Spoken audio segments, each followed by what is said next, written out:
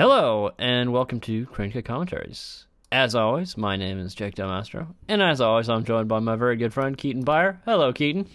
Hello. Guess what? What? I've got something new. You have something new? Yeah, on my end. Do you have the pump? The pump. No, well, yes, I do have that, but that's not what I was going to say. What are you going to say? I got a new piece of equipment to my setup that I've never used before. Did you get a pop filter?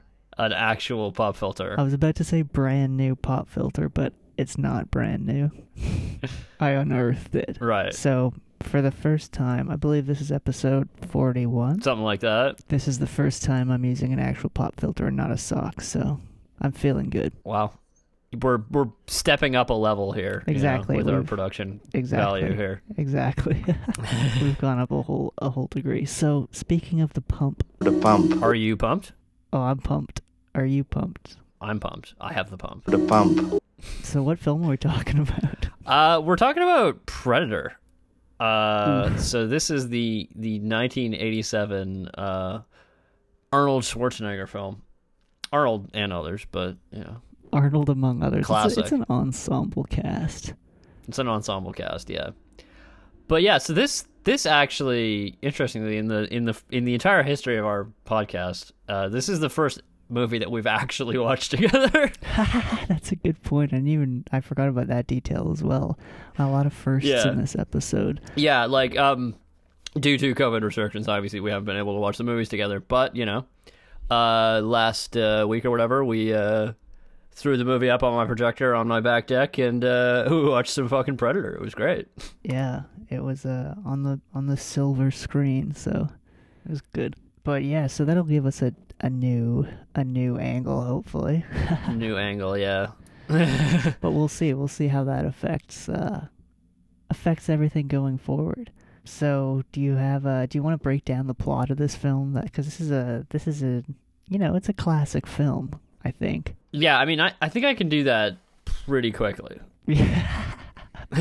Basically, a team of military, commando type guys go down to this place in South America, ostensibly to investigate a thing. But it turns out that it's all a setup by the CIA so that they could, take out some people who they didn't want to have to deal with. And then it turns out that also a thing, but it turns out that it was another thing. It was another thing that was somewhat sketchier. Right. But it turns out that none of that really matters because there's this alien hunter that is hunting them and continues to kill them on their way back to La Chapa. And then Arnold fights this thing. Yeah, so that's in this movie too, the get to the Choppa. I don't think it's in Commando, is it? This is where it's from, isn't it? It must be. Because I thought it was from Commando when we first were watching it. But yeah, it happens in this movie. But we were also saying he must say something similar to that in more than one movie. I don't know, but this is definitely what the line is from. Run! Go! Get to the chopper!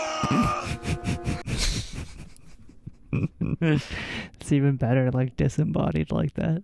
So yeah, basically the entire movie is, they figure out, this whole thing has gone south, their entire mission, and they need to get back to the Choppa. Basically, and things happen along the way. And the predator, the alien hunter. Yeah, not everybody gets back to the Choppa. Not everybody does. In fact, I'd say most of them don't. Yeah. So what sticks out to you about this movie? So, just right off the bat? Well, I mean, like I said, it's a classic movie for a couple of reasons. I think, it obviously there's a million other Predator movies that are poorly sequenced, so I don't really, I don't exactly. Yeah, but this know is how this many. is the one, right? Yeah, but it's spawned. I also think this movie's pretty much peak Arnold. That's a good point. This is like, I think peak Arnold lasts quite like spans a few films. It's not. It does, yeah. But you're definitely in the thick of it. You're in prime Arnold at this exactly. point. Yeah, you're at the summit of Arnold. It's more of a plateau, actually. Yeah, you're right. It's a very high plateau, though. This is the first Arnold film we've done, huh? Yeah, it is.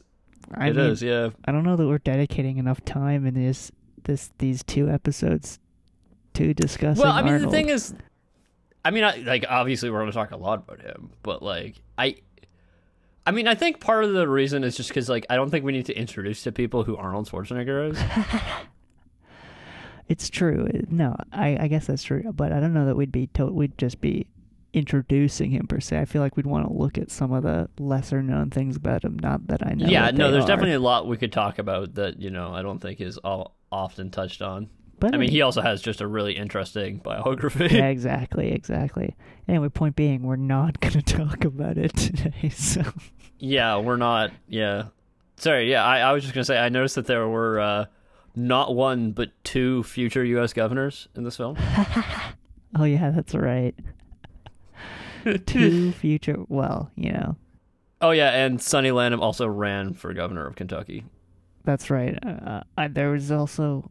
He's a crazy dude, as I understand. But Yeah. we'll get to all that. Yes. Yeah, we'll talk about that, but yeah. Yeah, so you've got obviously Arnold, governor of Yep. California, and then you've got Jesse Ventura, who was governor of Minnesota. Minnesota. Yeah. That's just a really odd coincidence, So I guess. there's 2 governors in this film. It really Yeah. goes to show, I don't know, because they were governor around the same time, right? So Arnold was after, I think he was after Jesse Ventura. well, Arnold was what, 2004 to 2008 or something like that? Yeah, Jesse Ventura was like 99. 2099, yeah. Something, I don't know. Something a lot. I didn't look that much into it, and I don't necessarily think we should spend a lot of time on either of that. No, that's not really the point of any of this. That's not really the scope of... I just think it's interesting. It's just funny. But yeah, that's what I was going to say is like, yeah, it's a classic movie, but I don't know that it's really that good of a movie. I mean, for me, I think it's very hard to separate, like, whether or not it's good from the fact that it is, like, almost like the platonic ideal of what it is. Like, It is totally... It's the epitome of itself, yeah. I don't know. yeah, I know. Which is like director John McTiernan's kind of sweet spot. Yeah, I don't know. The more I find out about John McTiernan, like, the more interesting of a character he becomes to me. How so? I don't know, just having seen him in, like, interviews and stuff, he's not at all like I imagined. No. How did you imagine him, and how does he differ? Like, I imagined him being like a super, like, high energy kind of guy, right. Like, like because, his like, movies. there's a lot of big personalities in this movie as well, and, like, you would think in order to, like, keep all these guys, like, under control, that you would need to have, like, a big personality director. Yeah, and we'll get into all the big personalities soon. But, like, the vibe I got from him is he's like super soft spoken. Like, Yeah, he did seem he's pretty kind of soft-spoken in quiet, interviews. and he like he was saying like I have a background in theater and all that. Like, he's definitely like super soft spoken in all the interviews I watched with him. He seemed like kind of just Yeah. like mellowed out. Not at all like his movies. exactly. So this is the second John McTiernan movie we're covering. Yes, the first I believe was Die Hard. It was Die Hard, yes. Sick. And that was after this. That was definitely after this. Well, just after, I think. Just after, because Because this is 1987. Die Hard was what, 1988? yeah, so this might have been the next movie, or Die Hard might have been the next movie he did. This was his first big budget film, John McTiernan. Yeah, so Die Hard was right after this. What other films have the Thomas brothers written? Let's find out. Because The Thomas Brothers. doesn't really... Oh, Wild Wild West. Oh, classic. I feel like we've mentioned that on this podcast before when we were doing Men in Black. I think every time Felix is on, it probably gets... Wild Wild West probably gets brought up. This is Jim Thomas, but I'm kind of just assuming they always worked together, which I don't necessarily know if that's They true. seem to have the exact same filmography. Gotcha. Jim and John Thomas. Kurt Russell in that one. Kurt Russell seems to be a favorite of our podcast. I don't know why he keeps coming up. He comes up a lot. Seems to be... I mean, it makes sense if you know... Anyway, I won't get into all the Kurt Russell stuff. Yeah, please don't.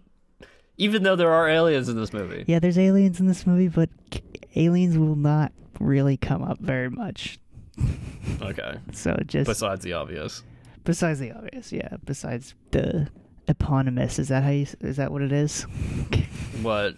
Oh, because, yeah, the eponymous alien. Yeah, exactly. That's what it is. We had John McTiernan directed, produced by Joel Silver, who is going to come up a couple times. Yeah, Joel Silver is a enigmatic he's another large personality in the production department. We haven't talked about like big personality producers in a while, but Yeah. Well, I mean, I don't know. I feel like we started off talking about a bunch of them. yeah, early on in the podcast history, Yeah. we talked about quite a few of them, but Yeah. we moved away from that. But yeah, he's another one of them who has done a lot of similar movies. I'm just looking at his filmography now. Oh yeah, he did The Warriors. I think that's his like first big claim to fame. Right. But he did Lethal Weapon, which was like and Commando. So yeah, obviously. Oh yeah, I mean that's gonna be brought up again later. And then Die Hard. Yeah, lots of action movies. Also Richie Rich. Oh, okay, that's okay. So what are we talking about in terms of budget on this one? So well, the budget is listed as 15 to 18 million. Right. Okay. And the box office is The box how office much? is listed as just shy of 100 million. So pretty good turnaround. Okay. Now, when I was researching this, I found some quotes from the director, John McTiernan. Yeah. And he said, the official tab on this movie is that it has lost more money than its original cost. What? And then he looked straight at the camera. As if, there's an allegation in there. Is he implying something? What is he implying there? I don't know. Because, I mean, like, obviously the budget that they show on Wikipedia is not necessarily the budget that they write down in all the accounting. No, of course. The budget on Wikipedia is just sourced from, an article where they may have stated it, or like a book where it was mentioned. It's not the official budget on Wikipedia. Well, I mean, the official budget is almost never like the budget that they'll have on like even like IMDb or whatever, right? No, that's what I'm saying. I don't think they release that sort of thing. Well, yeah, that's all used in their internal accounting. So what it sounds like is that, at least initially, they somebody kind of got screwed. Who do you think got screwed? I don't know, probably everybody. Every creative. Everybody who wanted residuals. Although, from what I understand, this was at the time when this specific interview was done. I think royalties have been given out. They said that, like, they've turned a profit at some point, right? Oh, I see. Or they broke even, right? I see. It might have been maybe these allegations came forward and maybe they had to pay up. Right. Once again, I don't have, like, that much, like, definitive sources on this. This is just, like, my reading into quotes from the people who worked on the movie. We're doing what we do best here at Crank It Commentaries, which is speculate based on limited information. With lots of asterisks. Yeah, there's a lot of asterisks. Asterisk.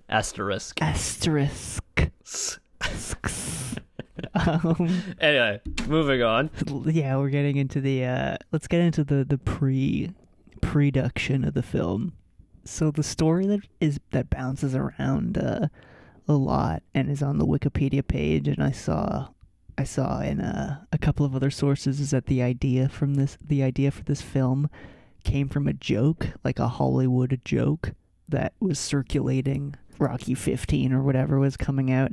Mm-hmm. And, everyone in Hollywood was joking that, Rocky would have to fight an alien next because he'd fought everybody worth fighting Well, on that's Earth. the logical conclusion, right? Exactly, that's where it goes.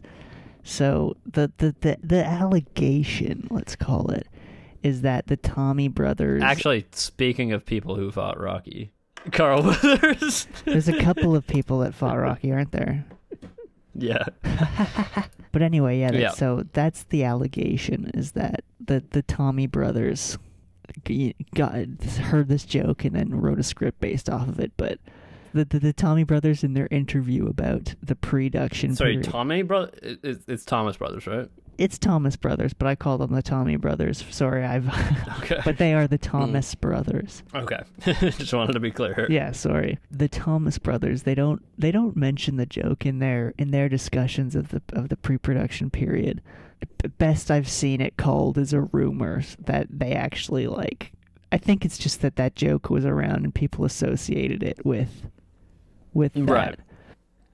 Okay, so unconfirmed. Unconfirmed rumor. Like what they seemed to focus on when they were talking about when they were first conceiving the idea for this movie is that they wanted a team-based action film. Which is what you got. It's exactly what you get.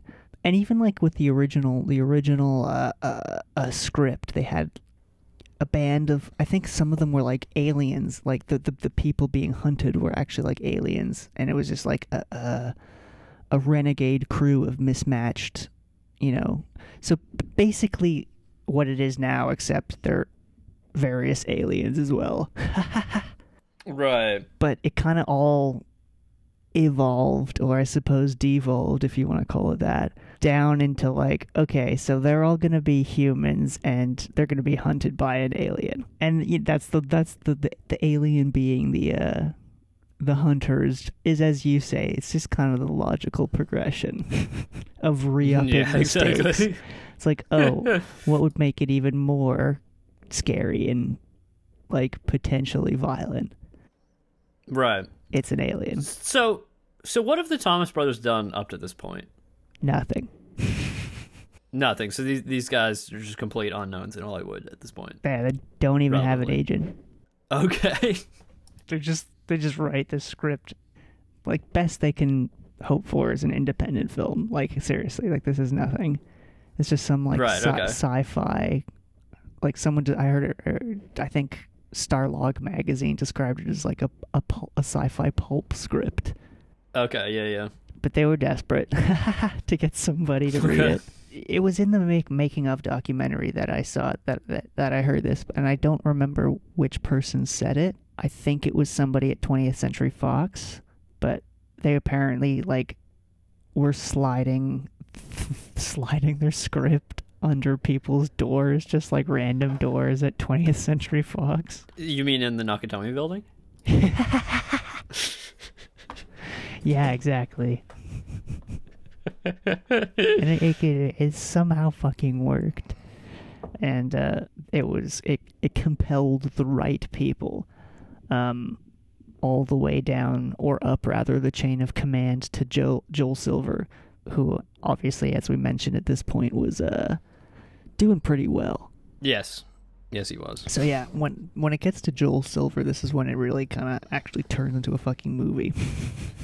Right, exactly. Before this is just a fucking pipe dream by the Tommy Bros. Now that Joel Silver got it, he's like, all right, I'm going to turn this into a fucking big budget film. Stroke of luck, eh? For The Tommy brothers. Bros? Yeah, seriously. I don't know. It feels like this sort of thing happens a lot when we're researching films. Certain people just stumble into lucky situations like this. Yeah, no, I mean, I'm sure, most people who slide scripts under doors don't get made into movies, but, But maybe 1 in 50 do. Yeah, and who knows, maybe it is, they had a super compelling script, maybe this first Yeah. But, Well, I think that the reason why we keep seeing this is because, like, well, technically, like, you know, everything we're looking at has already been made into a movie, right? So we're never going to talk about the times that they slid one over the door and it didn't get made into a movie, course, right? Of course. And also, who knows? Maybe that this isn't their first script they've slid under a door. It's true, yeah. Gotta ask them. But regardless, the script was retooled by Well, naturally. No, but I mean, like, even if it wasn't just some random script that was slid under a door, it would almost definitely be retooled. Yeah, of course. But it was retooled by Blade Runner. Blade Runner was before this, I think, right? I think just before you. Oh, no. Actually, that was quite a bit before. Yeah, it was like Early 82. 80s. Something like that, yeah. But yeah, so by David Peoples, the guy who wrote or co-wrote Blade Runner. So he retooled it, but he wasn't ultimately credited. But he kind of brought it up to Joel Silver standards. Right, okay. He wrote more of it. Yeah, exactly. What? It's a Sorkin. Who said that? Yeah, that was Aaron Sorkin. Yeah. Well, he said that was the instruction he was given. Right. on Moneyball. Yeah, on Moneyball, yeah. So then Joel Silver he brings the project to Arnold, which we'll talk about that more a bit in detail later on, I think. Mm-hmm. The whole process of Arnold getting cast and all that. So yeah.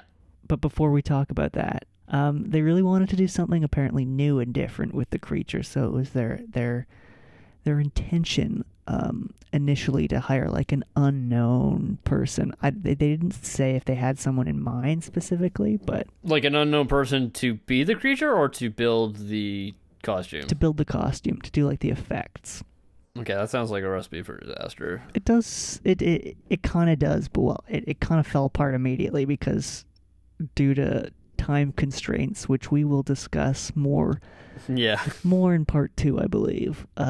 They decided to just fuck it and go with like a pro. Right. Yeah. Obviously, they approached Rick Baker. Yeah. You know, he'd be on my list. Yeah, I think they approached him more than once. But yeah, Rick Baker, who we've mentioned in the Men in Black episode, he designed quite a few aliens for that. But he was busy. He was busy doing Harry and the Hendersons. Right. Which is a very different vibe. Yes. 100%. So they hired a guy named Richard Edlund, who I don't know if we have discussed before.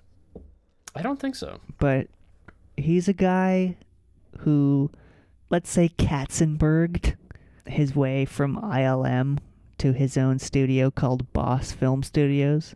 And what I mean by that is he used to work for Industrial Light and Magic. And then he left.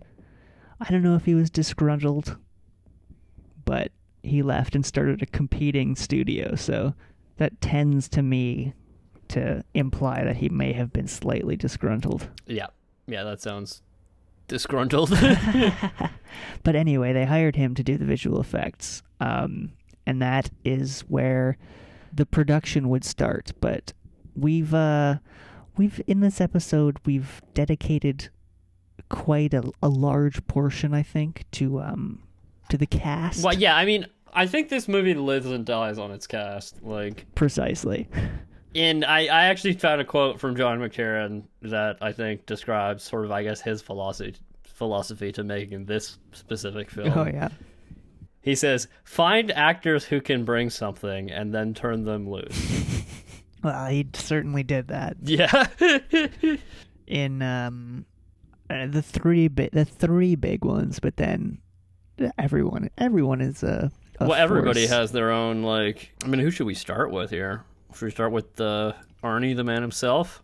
That's probably wise. Yeah. Okay, so the vibe I got was that basically, like, Arnold was the choice as long as he was basically, as soon as it basically became clear that he was an option. Yeah. Well, as soon as Joel Silver got it, he I think he took it straight to Arnold. Yeah, I mean, like, this was at a time when, like, putting Arnold Schwarzenegger's, I mean, even today, putting Arnold Schwarzenegger's name on a movie would sell tickets. Yeah, exactly. And like, yeah. But this was like, this is peak Arnold, right? And this is the perfect film for him. absolutely.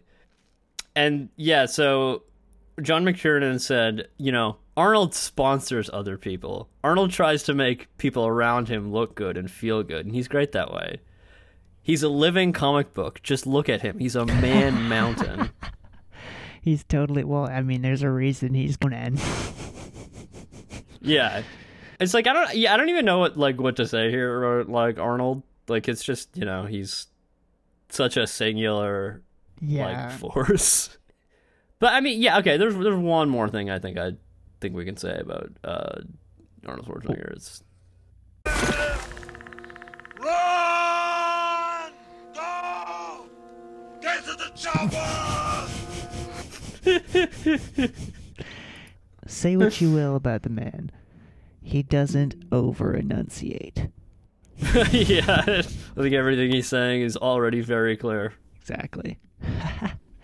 He says it with his rippling biceps. I guess also on the, like, technically the second build cast member was Carl Weathers, right? Yeah, he's the number 2. Yeah, so how would you say what would you say Carl Weathers from? What do I know Carl Weathers from? Yeah. I know him from Arrested Development. Oh shit, yeah. I forgot about that. Where he plays himself. Yes, he did. Bulls too. But no, what were you fishing for? I was gonna say Rocky. Oh yeah, Rocky. That's more what you know for. Oh right, he was also in Happy Gilmore. I love Carl Weathers. He's hilarious. Yeah, Carl Weathers is great. But yeah, Carl Weathers, former NFL and CFL player. Oh really? I don't know. Yeah, he was in the CFL. He was in the CFL. He played for the BC Lions between 1971 and 1973. I didn't even know the CFL was around in 1971 to 73. Well, they were. We're not going to go down a CFL rabbit hole right now, don't worry. So, basically, John McTiernan said, like, I wanted somebody who was very strong and who was a good actor. Yeah, we need someone who's super strong, someone who's a good actor, and someone who's not only super strong, but you need them to be the number 2 to Arnold. Yeah, absolutely. Like, they need to be able to stand next to Arnold and not look stupid. Exactly, not look like a silly number 2. Yeah, so apparently at this point a list of actors was prepared, and Carl Weathers was just the name that jumped off the page, and immediately they thought, perfect. How was there any other names on that list, really? Yeah, like, I don't know, like, I mean, especially because, like, in this movie, like, just, like, the scene near the beginning where him and Arnold, like, clasp hands. The meme scene. Yeah. the giant muscles. The 2 biceps clasping together. Oh, it's beautiful. It boggles my mind how 2 people can just be that big. They literally can't though. Like, there's a definitely, like, okay, hold on. Let's just take a little aside here to talk about roids. Where do you stand? What do you think? Do I think that they were on roids at that time? Are they roided out in film, do you think? In the movie, I don't know.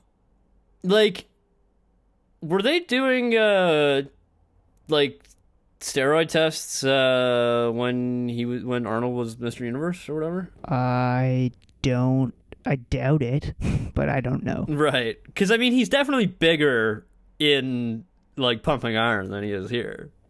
Yeah, but, like, I don't think that, I mean, that doesn't mean anything. He's disturbing in Pumping Iron. Yeah, definitely. And in Pumping Iron, they, like, bodybuilding is a whole different thing. Like, in terms of, like, he's built more like a normal, like, human in this movie. Yeah. Still not a normal human, though. Yeah, I know, not at all. Like, the way he's not at all a normal human in this movie. Okay, I will say, I want to believe they're not doing steroids. Yeah, like, I want to believe it. The cynical part of me is fighting to say that they were definitely roided out, but I'm gonna go with benefit of the doubt on this one. Yeah. I want to believe that, with enough effort, anybody can look like that. But, I'll never find out.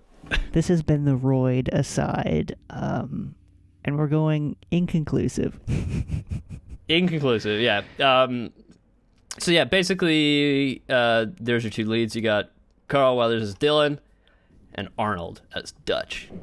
Who both of their names I didn't know until 2/3 the way through the movie. Well, I feel like Arnold's like Dylan. It's true. I knew Carl Weathers' name long before I knew Arnold's name. Yeah. Okay, so I think the next standout person we need to mention is Jesse the Body Ventura. Oh yes, we'd be remiss if we didn't mention him next.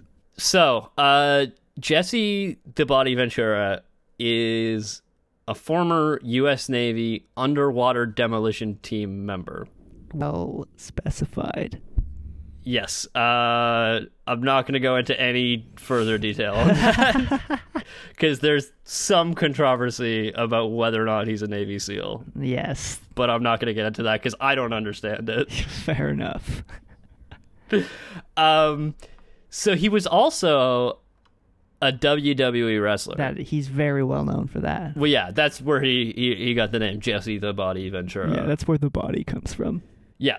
I mentioned when we were talking about They Live, we mentioned that Vince McMahon, who is the head of WWE, yes, had an issue with Roddy Piper being in the film. There's some strange connections between episodes that we've got going on here. We've talked about Kurt Russell. Well, I mean, it's the second time Vince McMahon. Yeah, there's also Vince McMahon's. Well, I feel like anytime you mention WWE, Vince McMahon's. Well, the fact that we've mentioned WWE more than once. Well, I mean, there are more than one wrestler turned actor. There's many. It's true. So Vince McMahon also was discouraging about this film. I'm shocked. Yeah. So apparently this is a pattern. Anytime, I think Vince McMahon just wants to be in control over what movies his people do. Yeah, right? I think Vince McMahon just wants to write and direct any movie that his people are in. But anyway, so Jesse Ventura credits the fact that he chews tobacco to getting this role. Yeah, but I don't know that he's the best source on it. Well, so apparently he chews tobacco in this movie, quite disgustingly Spits it so. on Carl Weathers' shoe. Disgusting habit. Apparently, when he was doing the audition, they asked him, "Can you chew tobacco?" And he says, "I pulled out my Copenhagen and Redman, and I said, I've been chewing for 20 years." And he says it was not acting. That's a future governor of Minnesota right there. So this man was later elected to be the governor of Minnesota. What was the margin? Impressively, actually, as a third party. Yeah, he's the only. What was the party? It was like the. I can't remember, but I don't think we'll get that much into that. But he was just interestingly like the first third party governor. Yeah, definitely. It's fucking Jesse the Body Ventura. What is American history? Anyway. But yeah, definitely a source of memorable lines in this film, I think. Memorable's one way to... I don't got time to bleed. This place makes Cambodia look like Kansas. His first line in the film we both responded to with, "Oh my god." Yeah. It's he drops a hard F-bomb and not the good one. But yeah, he's other than that, he's kind of perfect in this film in a lot of ways. He's kind of exactly what you want out of that character. I believe what he said about it was that it was just like Nam, but fun. Oh yeah, he was like, but then I didn't have to worry about I could enjoy it because I didn't have to worry about getting killed. Which is a very weird thing to say about Vietnam. But okay. Very weird way to talk about Vietnam. Yeah. I don't know if we're gonna get into this later, but much like whether or not he's a Navy SEAL, there's Some controversy. questions about his military service. Anywho, so who's next? Because we've gone through the big names, but now there's the Yeah, so like we'll fill out the rest of the team. So we have Bill Duke, oh yeah. who is he's just a really visually imposing, scary looking guy. Yeah, he was in Like look yeah, at those he's got eyes. big eyes, and Like he's got a very emotive face, and he was in Commando. yeah, he was in Commando. He was apparently he really enjoyed the experience working Commando. He got along really well with Arnie. Commando had the same producer. And so they just figured, we'll take him. Yeah, well, take him Joel too. Silver was saying that he had like maybe it wasn't Joel Silver that was saying it, but he brought, or maybe it was McTiernan actually. He brings an element of like Right. serious actor. Like I think what he meant by it is that he can actually act. Oh, okay. Like Carl Weathers. Yeah. Okay, so the next one is Shane Black, who, Oh, indeed. who he played the character of Hawkins, but I think everybody will just remember him as the pussy joke guy. The house. Because he makes a series of very poor jokes. Yeah, and I believe that's Which are just so crass that they're like... yeah. it's just... Obviously the point, but So actually, originally they wanted him as a writer. oh my god. They wanted him to do some rewrites on the film, right? No way. But he didn't want to do it for whatever reason. So they were like, okay, here's the plan. We'll hire him as an actor, and then we'll bring him to Mexico. And then once he's stuck in Mexico with nothing else to do, maybe he'll just rewrite the script anyway. Oh my god. So did he? Yes. And they ended up not using his draft. Oh my god. But then he ended up in the movie. Well, I guess that's so fucking hilarious. And he's the first guy Yeah, to get so killed. he was saying that his mother actually walked out of the movie. What? Why? And he said surprisingly she stayed after all the jokes. But she walked out right before I was about to get killed because she knew it was coming. Ah, just like I did. She called it. She knew it was coming. Yeah. Okay, so we also have Sonny Landham, who we previously alluded to the fact that he was a bit of a crazy guy. Well, so according to John McTiernan, Yes. the insurance company wouldn't let us hire him until we got him a bodyguard. Now, the bodyguard wasn't to protect Sonny Landham. It was to protect the rest of the cast and crew from Sonny Landham, allegedly. Allegedly, and I just want so much more detail about this. Like, Yeah. but apparently there was just a guy who would follow Sonny Landham around, just literally shadow him 24/7. Yeah, just to make sure he didn't, Like, cause any trouble, like I guess. his job, I guess, is literally to pull him off of him if he starts attacking somebody. Like, I think that was literally his job. Yeah. That's a little strange. That's really weird. Yeah. What? Okay, so the last person is Richard Chaves, maybe Richard Chavez, I don't know. Yeah, he was like kind of the serious guy. Yeah, he was the serious guy. So he was supposed to be Spanish in the movie, I think, because he was speaking Spanish. Right, he was the guy who interpreted. Yeah, so that's why I was thinking maybe his name's Richard Chavez, but apparently he's not Spanish. He's not Mexican or Spanish or anything like that. Interesting. Not that you need to be to have the name Chavez, but No. these are just all. Maybe the point is maybe it's Chaves. I don't know. I'm trying to figure out how to pronounce his name. Maybe it's Chavs. I don't know. Maybe I should have done more research. Yeah. So interestingly, also a U.S. Army. Sorry, he was in the U.S. Army. He was also a Vietnam vet. Yeah, so there's more than one. Although whether or not technically Jesse Ventura qualifies as a Vietnam vet is also a question. He was in Vietnam. Yes. Yes. Well, Jesse Ventura is documented to have been in Vietnam during the war.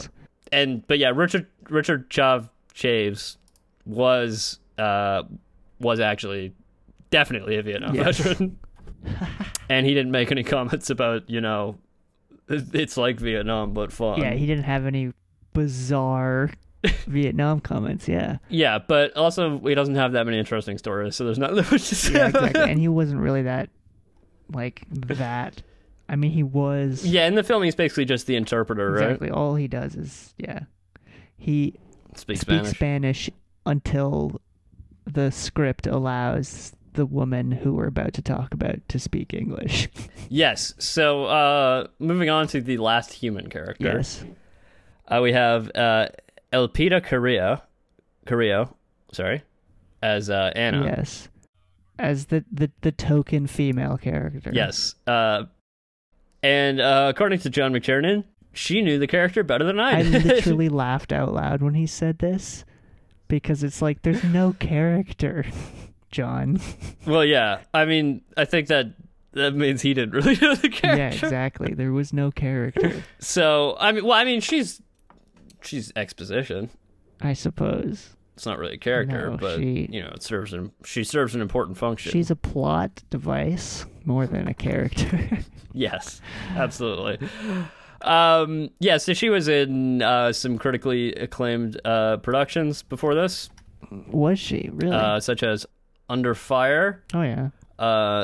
Starring Nick Nolte and Gene Hackman, and Oliver Stone's Salvador. Wow. I've never seen Salvador. And then she was in this. Well, yeah, she did fine. Again, it's such. She did fine for her to do. It's not her Yeah. Yeah. Well, she delivered all the exposition. Yeah, exactly. She did that expertly. So as you said, that's the end of all the human characters. Now we're moving on to the Predator. If you didn't get that, the implication is that the Predator is not a human, and we haven't discussed him yet. And as I understand, it's a bit complicated. Yeah, so initially, who they had cast as the Predator was none other than martial artist extraordinaire Jean-Claude Van Damme. Debatable martial artist extraordinaire Jean-Claude Van Damme. He's definitely a martial artist. I don't know about extraordinaire. Well, I mean, he has a lot of titles. He definitely knows martial arts. Yeah, he beat up a lot of Belgians. Yeah, and not Steven Seagal refused to fight him. Not Steven Seagal, because Steven Seagal wouldn't show Steven up. Seagal. Anyway, that's tangential.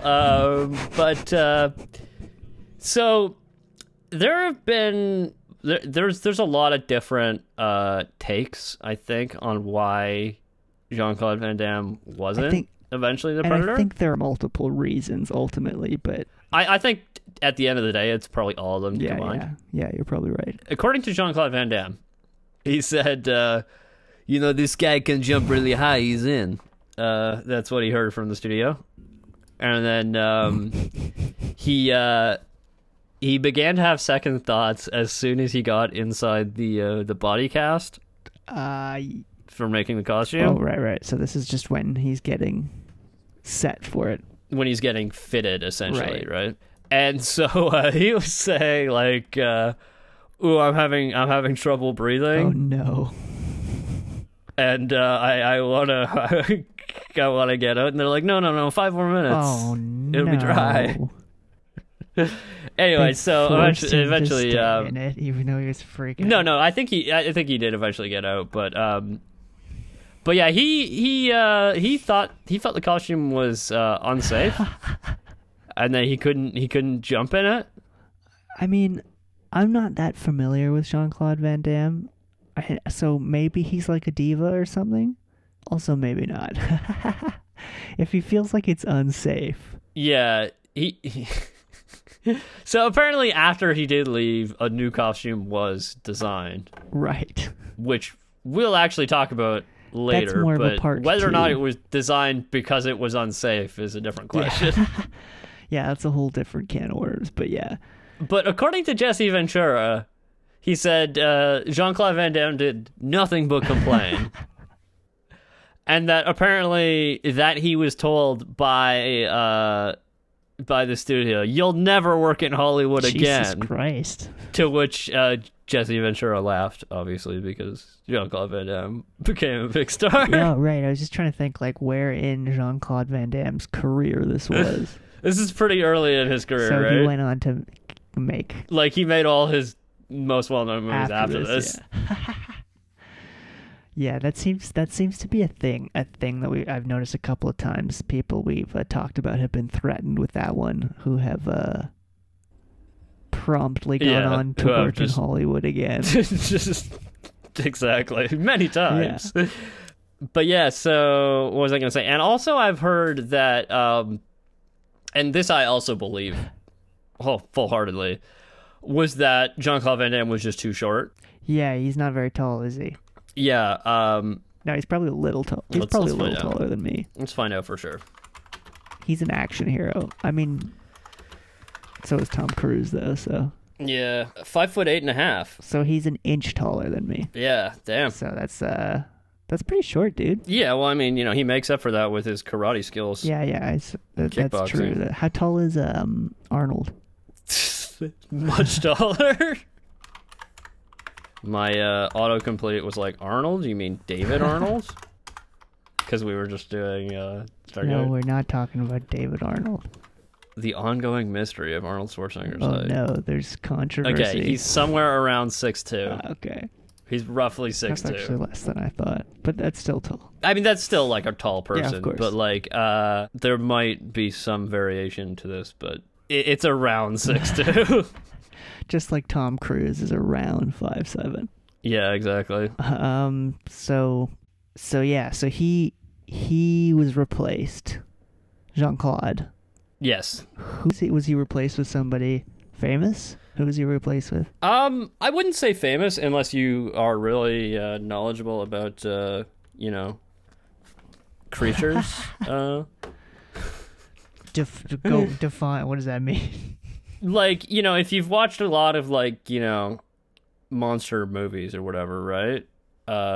You might know who Kevin Peter Hall is. KPH. Is that what people that's call what him? I'm calling him now. Has he been in... I assume he's been in a lot of monsters. Yeah, so he's been in... Actually, he was in Harry and the Hendersons. Was he Harry? What do you think? Obviously he was.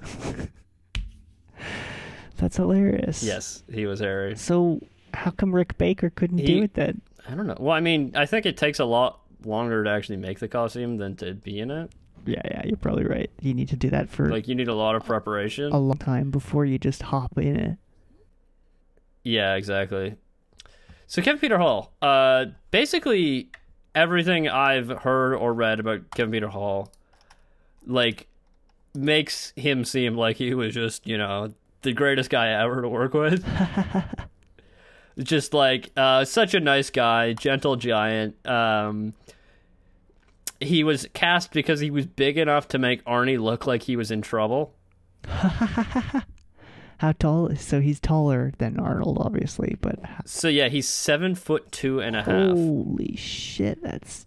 Although somebody on set said he was 7'6", but I think that's an exaggeration. That's got to be an exaggeration. 7'6" is alien height. That's like 7'2.5" is already alien height. Yeah, it is, but 7'6" like is actual Bigfoot height. Yeah. So McTiernan says he never lost a shot because Kevin Peter Hall needed to get out of the suit. He stayed in the suit for hours. Oh my god! Always had a smile on despite having to sit in this suit. God. And so John McTiernan says, because he suffered so long in the damn suit, I had to make sure I got his face on the screen. So he played one of the chopper pilots as well. Oh, nice. Yeah, but it just seems like everything I heard about him sounds like he's a great guy. Everybody seems to like him. Oh, may he rest in peace. Yeah, R.I.P. Kevin Peter Hall. Taken from us far too early. Let's see, what else has he been in? Well, okay, so you want to know what else Kevin Peter Hall has been in?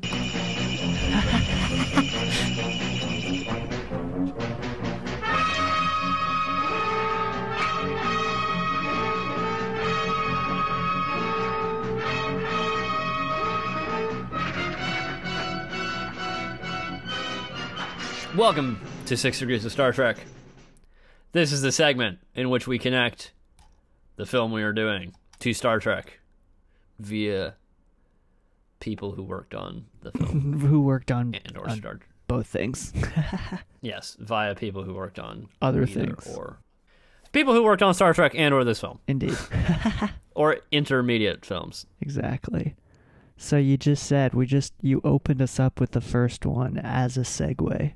As a segue, yes, Kevin Peter Hall has been in Star Trek The Next Generation. Fuck yeah, what episode has he been in? He was in the episode The Price, which is actually a very interesting episode, because, yeah, so he plays, like, you know, a weird alien, as you would expect. Of course, yes. In this episode, The Price, they are, Oh, they find a wormhole. great episode, yeah. Did you watch this episode recently? Yeah, I have seen it fairly recently. Yeah. So, they find this wormhole, and they're, all the powers of the galaxy are kind of, like, you know, trying to gain control of this wormhole. So anyway, Kevin Peter Hall plays this alien called Leor, who is a Caledonian, and he's a diplomat. Him, Riker, and Lloyd Braun are trying to convince what's-her-name to sell them wormhole. Yeah, basically. Now, the most interesting thing about this episode is because the events of this episode come up in an episode of Star Trek Voyager. Is my favorite part about this. Do they? Oh yeah, that's right. They do. Because so the Ferengi are also trying to get hold of the wormhole. Yeah. So at one point they go through the wormhole. To test it out, yeah. To test it out, right? But then Geordi's like, hey, this wormhole's unstable. You should turn back. And then they're like, no, Geordi, you're just trying to fuck with us because you want the wormhole for yourself. Classic And then Ferengi. Geordi turns back. And then they get trapped on the other side. Now, where does the wormhole go? No other place than the Delta Quadrant. Yeah, so anyway, they find some Ferengi in the Delta Quadrant. Turns out they got there through the events of this episode. That's great. Great writing. Great writing on Star Trek Voyager. Speaking of Star Trek Voyager, Ooh. we have Richard Chaves. Chavez. Chaves, I'm not sure. Chavez, who knows? I didn't do the research to find out how to pronounce the name. And I am paying for it. Who does he play in Voyager? So he is in this episode. It's one of those Chakotay episodes. Oh, one of those. He plays like a Native American chief. Or not actually. Wait, okay, so no, they're... What was it? Are they aliens that have like Similar. Native American style culture? Let me try to remember. Something like that. The episode is called Tattoo. Yeah. Okay, so no, he's an Earth chief. Oh, okay. Yeah, he's a human, I believe. He's a human chief. Yes. I can't. Yeah, this episode is very vague. Sorry, what I were was you gonna gonna say? say Richard Chaves or Chavez or Chavez or whatever he is. He was stalked in the late 90s. Yeah, I read about that actually. I hope that he's no longer being stalked. It doesn't seem like he is. So yeah, that's our number 2, also Direct Connection. Wow. So what's number 3 then? It's another direct Holy connection. shit. I mean, I guess yeah, we're in a good Star Trek period here. Yeah, I guess A we lot are. of Star Trek is about to start popping off. Yeah, and my favorite bit about this is so the guy who is in this, who is also in some Star Trek, is named William H. Burton Jr. And how he is credited on IMDb is guerrilla soldier shot down from tree. But he's in it, all right. That counts. Yeah, there he is. He's definitely in I'm it. right on him. I'm like hovering over his name right now. Guerrilla soldier shot down from tree. He's uncredited. Yes, so uncredited. But he's in it. That's him. So he was in Star Trek First Contact, credited as Stunts Borg. So he was a Borg that was thrown around. He was most likely a killed Borg. Almost definitely. That's awesome. He doesn't have a picture. But he's in both of these. That's a direct connection. That's a direct connection. Wow. Also, he was in Face Off, which is worth mentioning. I was just gonna say he was also in Face Off. You can't see me, but I'm doing the thing. It's good to know we're on the same wavelength about whether or not Face Off needs to be mentioned. It definitely does. It does. The answer is yes, of course it does. Yeah. So that's it. That's 6 Degrees of Star Trek. There are your 3 connections. Fuck yeah. All direct. That's sick. What more do you want? No, that was a good. How could you want more than 3 direct connections? Well, I'll tell you what you could want. What? You could want a whole nother episode on Predator. Fuck yeah, and you're gonna get it. You're gonna get it next week. Next week, tune in. You may not have time to bleed. I ain't got time to bleed. But I hope you have time for another episode. I mean, if you don't have time to bleed, you sure as hell don't have time for this episode. Okay, so take all that time. time that you would have spent bleeding. Yeah. Just use it Yeah, reallot these that episodes. time that you were gonna bleed for, and instead listen to this in the next episode. Just do it. Just do it. All right. See you guys next week.